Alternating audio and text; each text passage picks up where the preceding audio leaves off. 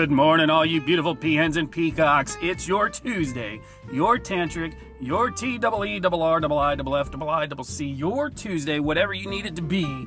Good morning. I'm Jason. You're listening to Jason in the Morning on AM 1321. We try to get you your top 3 stories from the last 24 hours in less than 15 minutes.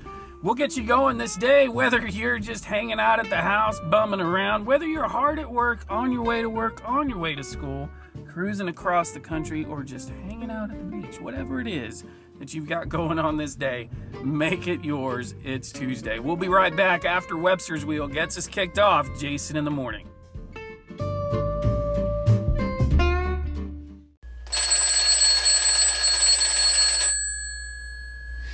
I wake up in the morning, don't even hit the snooze. Jump right out of bed to get that 15-minute news. It's Jason in the morning, it's Jason in the morning. AM 1321, it's the best news happening now. It's Jason in the morning, it's Jason in the morning.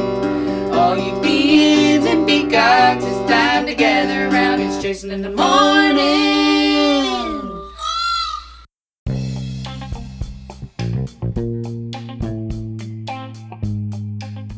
Good morning, welcome back. All right, we're gonna take you back in time. Take you to the 1960s, where the world was in this great arms race, and then the space race ensued, and Russia and the United States are fighting for supremacy, and then in a decade or two, Japan jumps in, China, heck, even India wants to throw in, right? And you've got Kazakhstan launching rockets in the 2000s. Space race. Well, sometimes people are a little late to this race, and sometimes, you ever watch a race and kind of like, I guess more of a kid's race. Adults, you really don't see this a lot, but I don't know. If you've done a 5K recently or anything, and you watch those in the front, the ones that are eager beavers, they want the medal, they want the placing, they want whatever, right? And then you've got the people, they're content being in the back, right? Well, here we go. And if that's you, that's great. Hey, you're getting out there. But England, the UK, they are in that position, according to this story by Stephen Reed. This space race, they attempted to launch because they said they wanted to launch things into space from British soil. We are making our mark on this. So they took a 70-foot rocket, they stuffed it with a couple satellites, and they were strapping it to a Virgin Airlines Boeing 747. It was going to take 9 of these satellites 300 miles above the Earth. But Virgin says, yeah, and an anomaly happened, and this did not go, right? I mean, was this someone's fault? Was it a true anomaly? Was it something else that just went wrong? I mean, according to the stories that we've seen, it made it off and launched and just didn't go anywhere. But then my question is, well, where did it go, right? What goes up must come down. But, I guess this is one of those things where it's like, well, why now? Right? If you haven't been in this race before, what's the catalyst to get it moving now? Is it, that's what the king wants and that's what the king gets? Is it, to detract from this book that the former, I don't know, are we supposed to still call him Prince Harry? I mean, I thought he gave up his royalness, right? But either way, they're not doing a good job. You would think, they would make sure this works. This is a whole test and evaluation, folks. You got to make sure it works before you go launching it out there for the world to see and into space. So just sort that one through your melons. All right, we'll be right back after this break.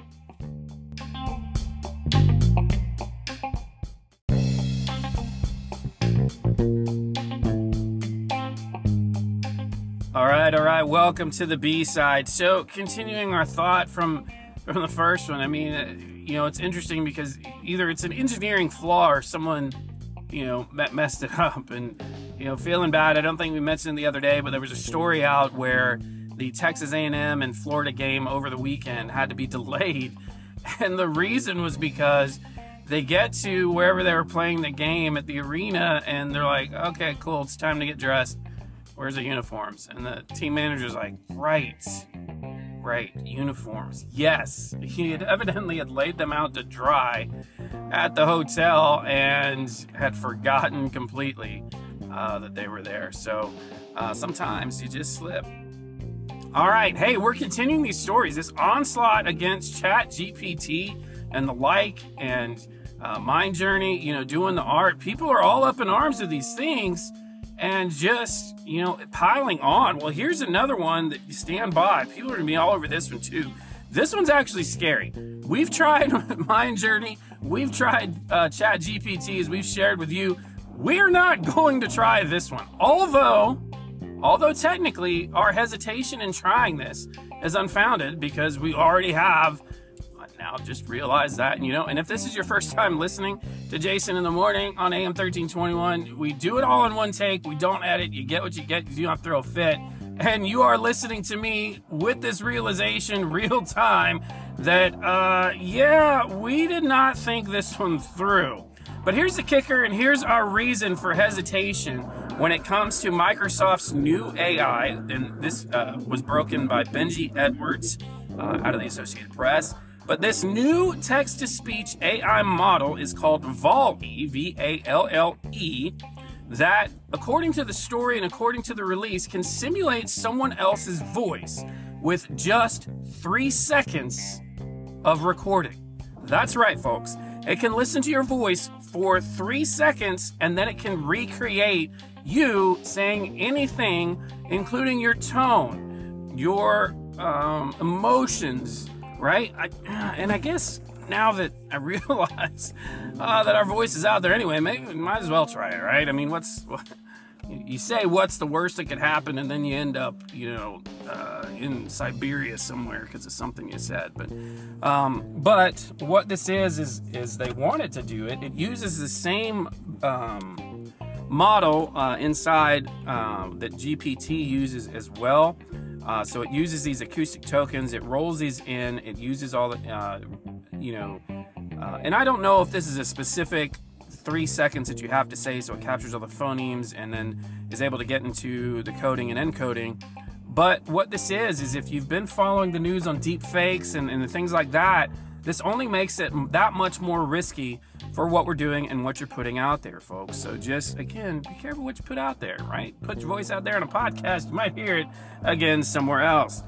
In our next story, for this one, this is kind of a happy one for now, but we'll see where it goes in the future. This one by Christine Chung, where she is talking about these folks in Connecticut. And they were just walking their dog, and they decided that, yeah, there's something going on with our dog not acting right. And what they found was a male black bear who was hibernated under their deck. So it was all nested up in there. The bear didn't bother anybody or do anything. And so they posted this on TikTok, and it's been viewed more than 15 million times. The family even went so far as to create their own Instagram account, naming the bear Marty Bear, B-E-A-R-N-A-R-D, Bearnard. And it just says, currently I'm hibernating until I'm ready for a hot bear summer. So kind of cool, kind of interesting for the folks. They did contact state officials, and the state said, hey, you're not going to mess with it. It's going to, you know, it'll be fine, and just let him rest until he's done hibernating, according to the story. All right, in sports, you know, there's not oftentimes I feel bad for a team, right? Because you say it's better to have been there, it's better to have done these things, it's better to whatever. But man, you talk about a public beating. Georgia left no doubt on the field yesterday. And I mean, even after, I think they scored 14 points after they subbed everybody in, and it was just very clear about the difference of Georgia's preparation, Georgia's work, and athleticism. Hats off to TCU for getting there, and I think this is one that's demonstrative. And you know, Ohio State can say, well, we were a kick away. Well, you still lost, right? But I think the thing here is, TCU came in, beat an undefeated Michigan who had beat Ohio State, right? Kansas State's like, well, we beat TCU. USC's out there waiting in the wings. Clemson, left out as well. But the kicker here is, I don't think anybody was going to touch Georgia at all. They were just, when you want to watch a team firing on all cylinders, it was certainly them yesterday. So congratulations to the University of Georgia for winning the NCAA football championship. You've got some soccer coming up today. You had La Liga action. Osasuna Athletic tied yesterday. Flyers over the Sabres, Kraken over the Canadians, both with 4-0. Predators over the Senators, 3-0. Kings over the Oilers, 6-3. Not much going on the men's basketball side of the house. No NFL action for you. English FA Cup. Arsenal beats Oxford United 3-0. That ends the third round for it. So they're still playing some catch up there in Serie A. Verona over Cremonese, and Bologna loses to Atalanta 2-1. In Liga MX, Pachuca over Puebla 5-1. That's huge. All right, that's what we've got for you today. As always, brought to you by Linda's Library for Socialites and Savages, Julia's Prudent Produce, Montauk's Fire Services, Heathcliff's Captivating Lodging, Bernard's Obstacle Golf. It's always tea time at Mad Hatter's, and hey, when you need something, you know where to find it. As always, be good to each other, be good to yourself, be a good human.